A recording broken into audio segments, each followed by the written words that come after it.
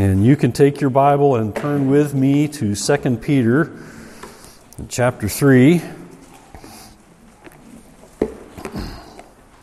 2 Peter chapter 3. Dr. George Sweeting, former president of Moody Bible Institute, tells of the day that he noticed an unusual combination of bumper stickers on a car that a man who was visiting the school had parked, and the coincidental message conveyed by two stickers on this fellow's bumper prompted Dr. Sweeting to suggest that this unsuspecting visitor might want to remove one of them. The two bumper stickers read like this. The first one says, "Jesus is coming." His other bumper sticker said, "Escape to Wisconsin." Jesus is coming was the first bumper sticker. The second bumper sticker was "Escape to Wisconsin."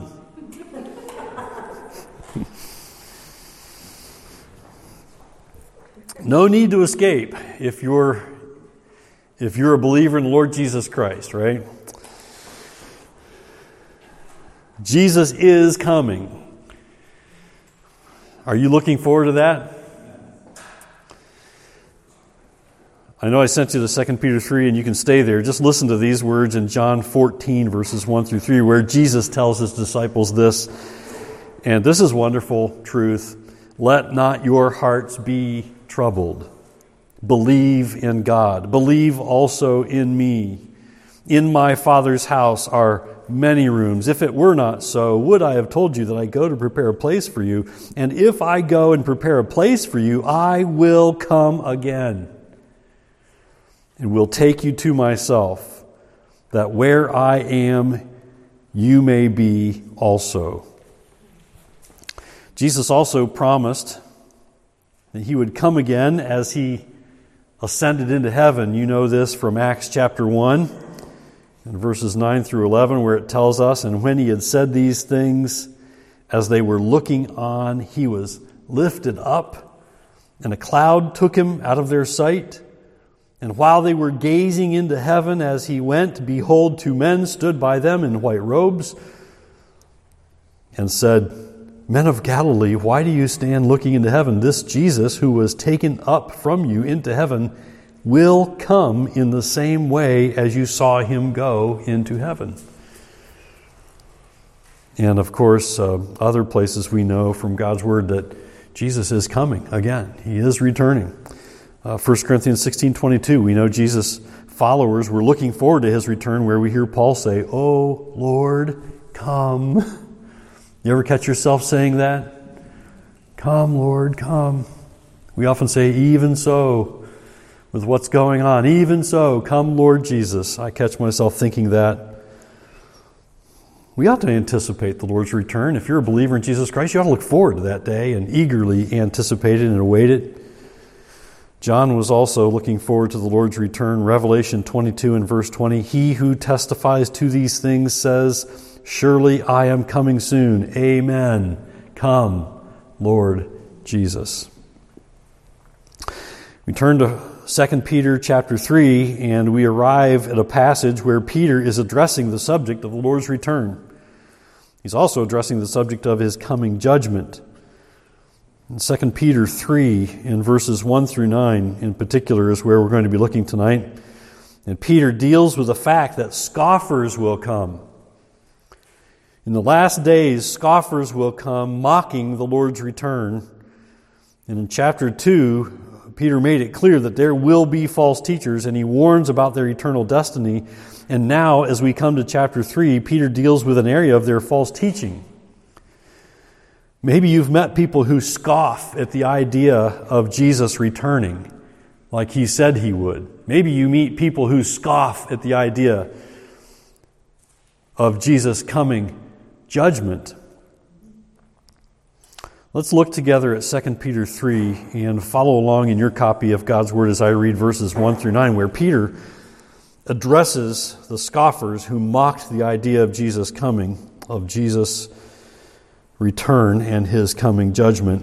2 Peter 3, verses 1 through 9 read like this: "This is now the second letter that I am writing to you, beloved. In both of them I am stirring up your sincere mind by way of reminder, that you should remember the predictions of the holy prophets and the commandment of the Lord and Savior through your apostles, knowing this, first of all, that scoffers will come in the last days with scoffing, following their own sinful desires. They will say, 'Where is the promise of his coming?' For ever since the fathers fell asleep, all things are continuing as they were from the beginning of creation. For they deliberately overlook this fact, that the heavens existed long ago, and the earth was formed out of water, and through water by the word of God, and that by means of these the world that then existed was deluged with water and perished. But by the same word the heavens and earth that now exist are stored up for fire, being kept until the day of judgment and destruction of the ungodly. But do not overlook this one fact, beloved, that with the Lord 1 day is as 1,000 years, and 1,000 years as 1 day. The Lord is not slow to fulfill his promise, as some count slowness, but is patient toward you, not wishing that any should perish, but that all should reach repentance." So Peter begins by saying that his desire is to stir up their sincere minds. You see it there in verse 1. "I'm stirring up your sincere mind by way of reminder."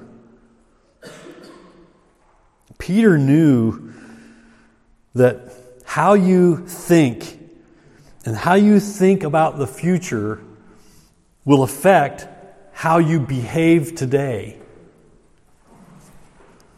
Do you look forward to the Lord's return? Do you look forward to him coming again? If you're a believer in Jesus, I hope you do. If you do, it will affect how you look at today and how you live today. Peter knew that this was true, so he wants to stir the believers up to wholesome thinking.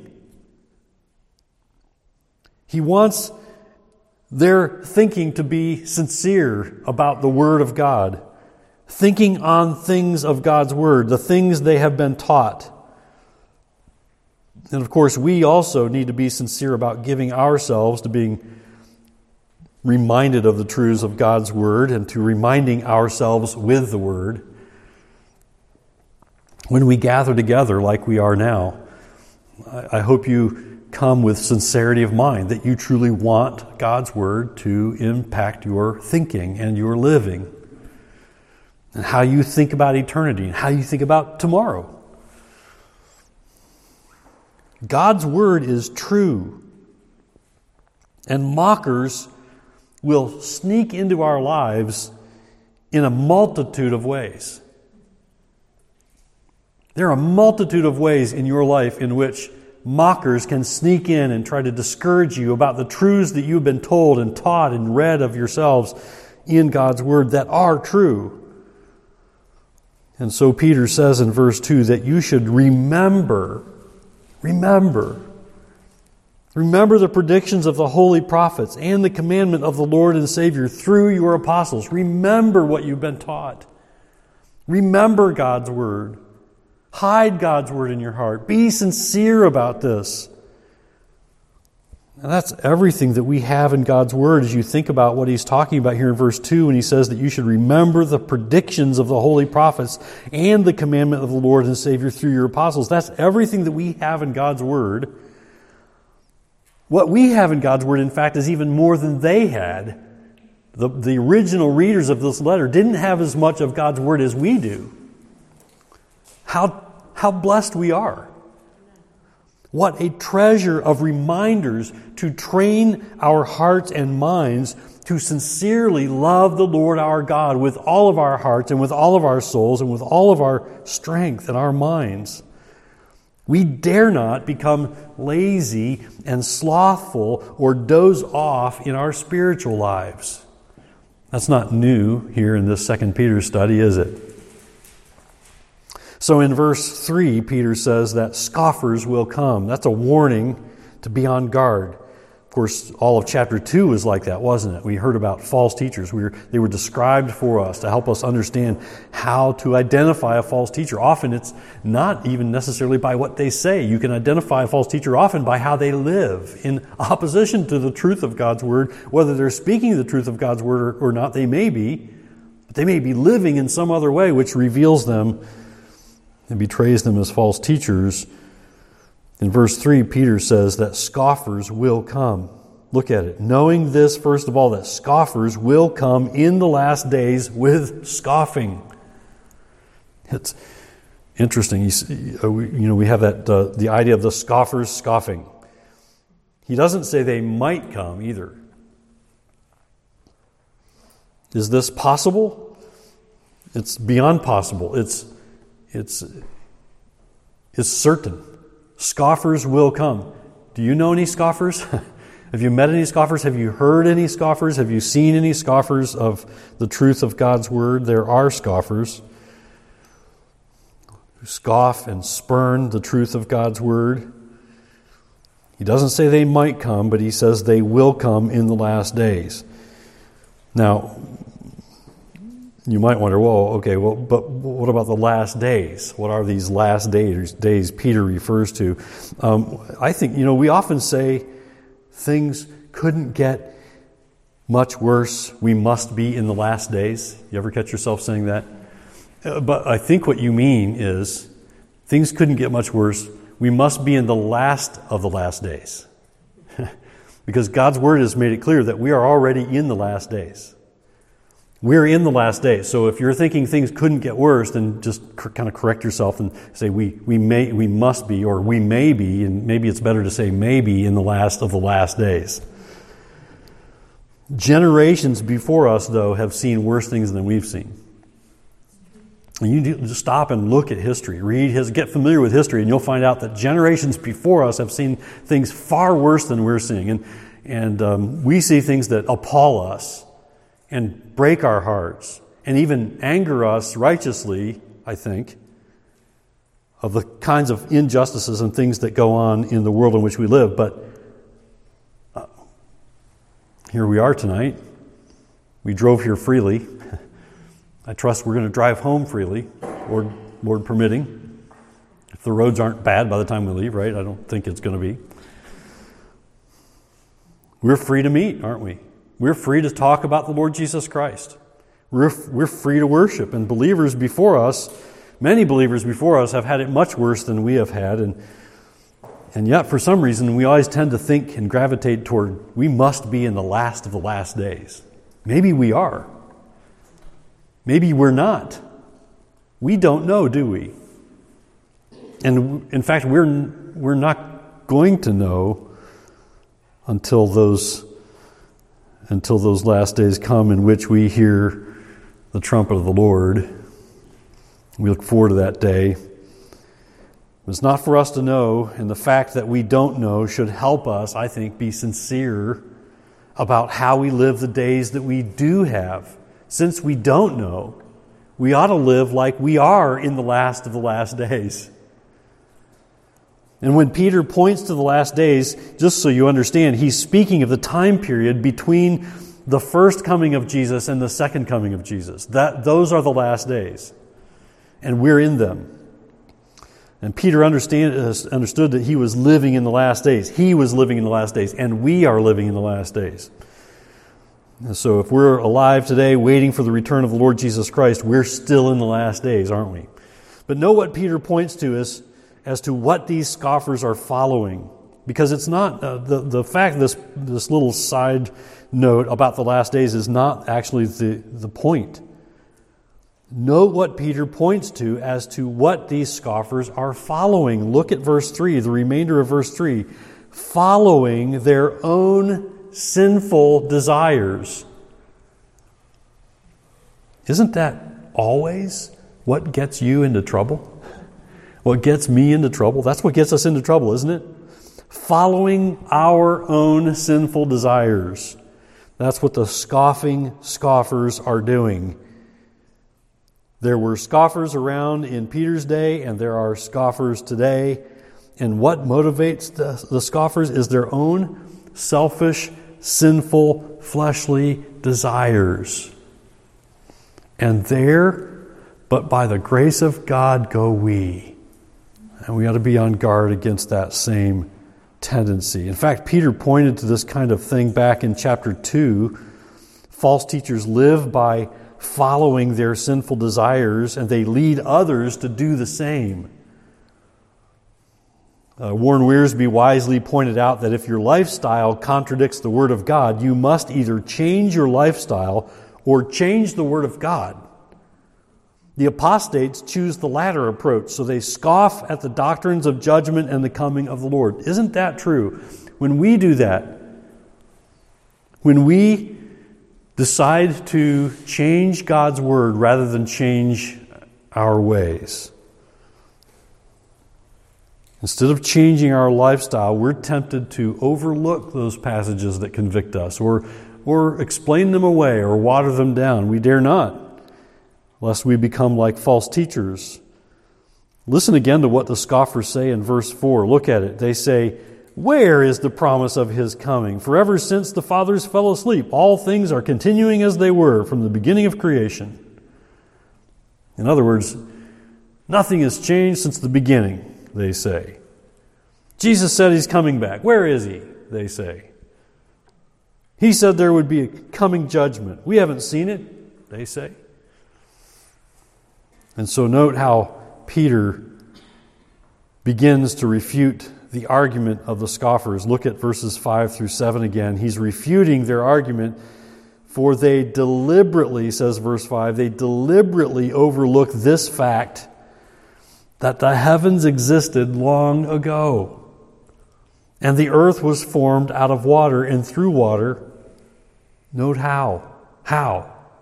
By the Word of God. And that by means of these, the world that then existed was deluged with water and perished. But, verse 7, by the same Word, the heavens and the earth that now exist are stored up for fire, being kept until the day of judgment and destruction of the ungodly. You know how easy it is. It is all too easy to adopt a scientific view of everything in the world and forget that God has created it all and He can do as He wishes.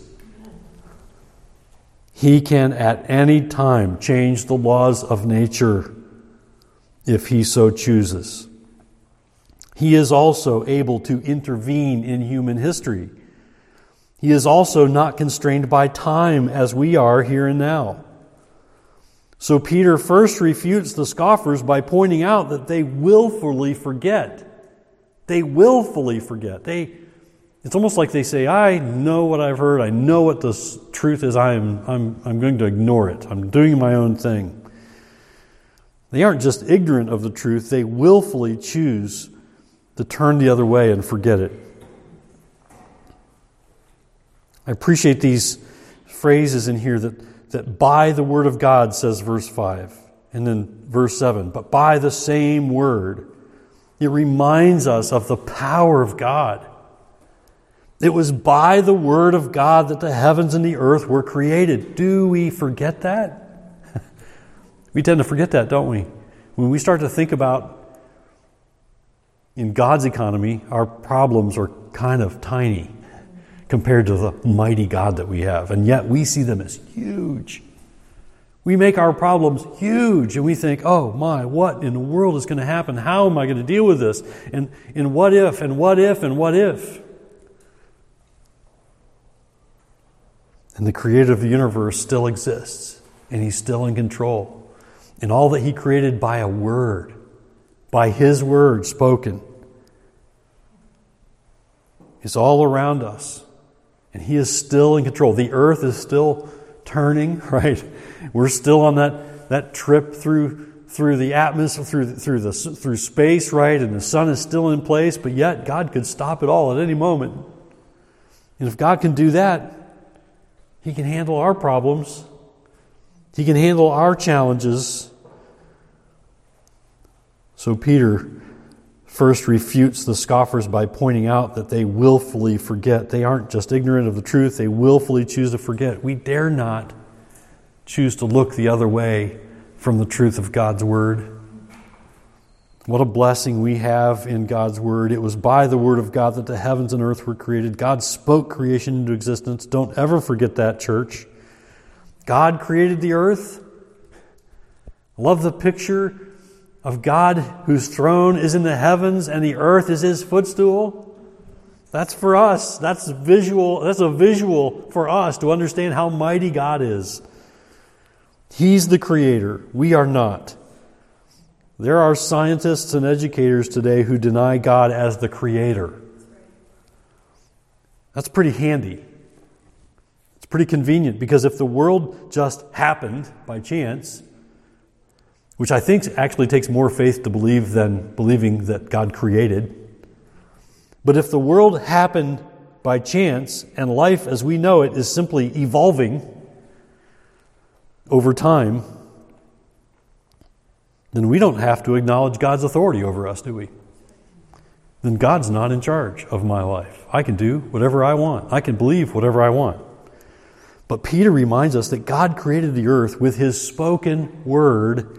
He spoke it into existence. Peter also reminds us in verse 6 of the flood that God used to destroy the face of the earth in Noah's day. God did that. God judged the world at that time. He intervened in history. And things didn't simply continue on in the same manner at that point. God used a worldwide flood to judge the world. God is also capable of judging the world again. So Peter reminds believers in verse 7 that God is preserving the heavens and the earth by His word. God speaks into existence. He speaks and things come to life. God speaks and judgment comes. God speaks and things are preserved. The heavens and the earth are being reserved for a future judgment, and it will not be with water, but it will be with fire. And God has intervened in the past. He did so in Noah's day by judging the earth with a flood, covered the entire earth. He is capable of doing so again in the future. And one might argue that nothing has changed, but the Creator of the universe is still in control. And He is still sustaining us here and the earth on which we live. He is sustaining life here on earth. Jesus said, surely I come quickly. And scoffers may say, look, it's been a couple thousand years. Where's Jesus? I thought He said He was going to come soon. Look at Peter's response in verse 8. But do not overlook this one fact, beloved, that with the Lord 1 day is as 1,000 years, and 1,000 years as 1 day. Peter's words are like those that we hear in Psalm 90, in fact, verse 4. Psalm 90, verse 4. For 1,000 years in your sight are but as yesterday when it is past, or as a watch in the night. Now, I've had some watches in the night when I was in the military where I stood fire watch or guard duty, or there was a time when I actually guarded nuclear warheads, and those times seemed to go on and on, but they were nothing. They were minuscule in time compared to how we understand time. God is not constrained by time. And we may be tempted to think that it's taking a long time. It's taking such a long time for the Lord to return, but we do not have the eternal perspective that God uses. Peter ends his refutation of those who scoff at the Lord's return with a great and encouraging promise in verse 9. Look at verse 9 again. The Lord is not slow. Do you need this encouragement as you wait for the Lord, for things going on in your lives? The Lord is not slow to fulfill His promise, as some count slowness, but is patient toward you, not wishing that any should perish, but that all should reach repentance. The Lord is not slow to keep His promises. The Lord is not slow. His timing is perfect. Remember that. That's especially helpful when you pray, to remember that you're asking for things and they may appear soon or they may appear not in your lifetime, but God is perfect in His timing. Have you ever made a promise to someone that you were very slow to keep? You were quick to make the promise, and then you realized, ooh, this is going to take some effort, or this is going to cost me something, or I'm not too thrilled with carrying this out. Sometimes we put off something we promise to others because it involves some personal sacrifice, some personal difficulty, some challenge. We put it off because we don't really want to do what we promised we would do. We procrastinate because of our own selfishness, don't we? It's tempting. God is not like that. God is not tempted to procrastinate. He's not selfish in the way He operates. God's promises are sure. You can count on it. God's elect will be saved. That's what verse 9 points to when it says, but that all should reach repentance. God's elect will be saved. But we know too that many will perish. Many people will perish. Narrow is the way to eternal life. Narrow is the path to forgiveness of sins. But broad is the way to destruction, isn't it? There will be many who perish because they refuse to believe in Jesus. They reject God's authority in their lives, and because they do, there is a day of judgment coming. It's sobering, isn't it, to think about that? It ought to sober us up. It ought to make us think as we await the Lord's return, if He comes in our lifetime, your lifetime or mine. The days are short, aren't they? The days are quickly passing. And if you're a believer in Jesus, you are because God chose you and has drawn you to Himself. You ought to thank God for that. Praise God for that.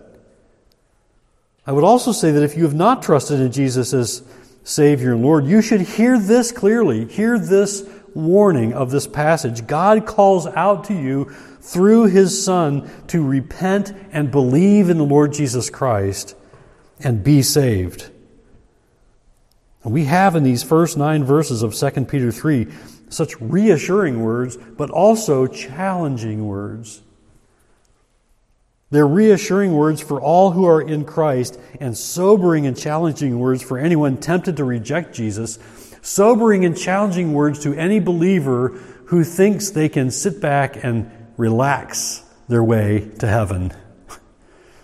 When God says, be on guard, watch and pray. Watch yourselves, inspect your own heart. Do not be slothful. Be diligent. I mean, there are all kinds of admonitions in God's Word that tell us to stand watch over your spiritual life. Stand guard over your spiritual life. This is one of those passages that ought to sober us up to pay attention to our spiritual lives and to pay attention to the people around us who need Christ. Jesus is coming again. It's a fact. There are people who scoff. There are people who reject the idea that He will return. There are maybe even more people who reject the idea that there will be a day of judgment.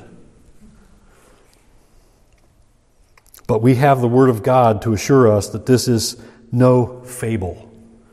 This is no fairy tale. Jesus is coming again. If you've trusted in the Lord Jesus Christ as Savior, keep putting yourself under the teaching of the Word of God.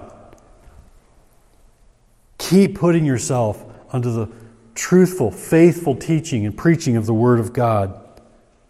Putting yourself under the teaching of a biblically faithful church so that you will be reminded. You need to be reminded. I need to be reminded. To be encouraged. You need to be encouraged and built up and edified And so that your faith will be sincere, so that your minds will be sincere about the pursuit of the truth of God's Word and the standing guard over your spiritual lives and thinking about what God has you doing while you wait for His return, or you wait for Him to call you home. He wants us to be busy. He doesn't want us idle. And we need to be reminded, and so keep pursuing the truth of God's Word. You can put yourself under the teaching of the Word. That's necessary for us as the church, to be under the biblical teaching of the Word. You can also put yourself in the Word, and you should do that too. Keep pursuing the truth of the Word on your own. Be on guard. And ask God for opportunities too, to have wisdom and opportunities and boldness to share your faith in the Lord Jesus Christ with the people around you who need Him. Pray for that. Pray for God to open doors of opportunity for you to share the gospel, to share the truth of the Lord's return, to share the truth of coming judgment. It's what we're to be about as a church, isn't it? It's what God's been equipping us for and continues to equip us for, and we are continually being reminded of these things so that we will be ready and not idle, but working. As Peter says, this is now the second letter that I am writing to you, beloved. In both of them I am stirring up your sincere mind by way of reminder. Be reminded. Welcome being reminded. Welcome hearing the same truths again, because you're quickly going to forget them. The week ahead of you may steal them from your thinking. And we need to be reminded by God's Word. And we are blessed to have these truths before us, blessed to have these reminders, these warnings, these challenges. And I am so thankful for them. And I pray that you are grateful for God's Word and grateful for the blessings of the truths of God's Word as we remind ourselves, remind one another to stand fast in the Word of truth.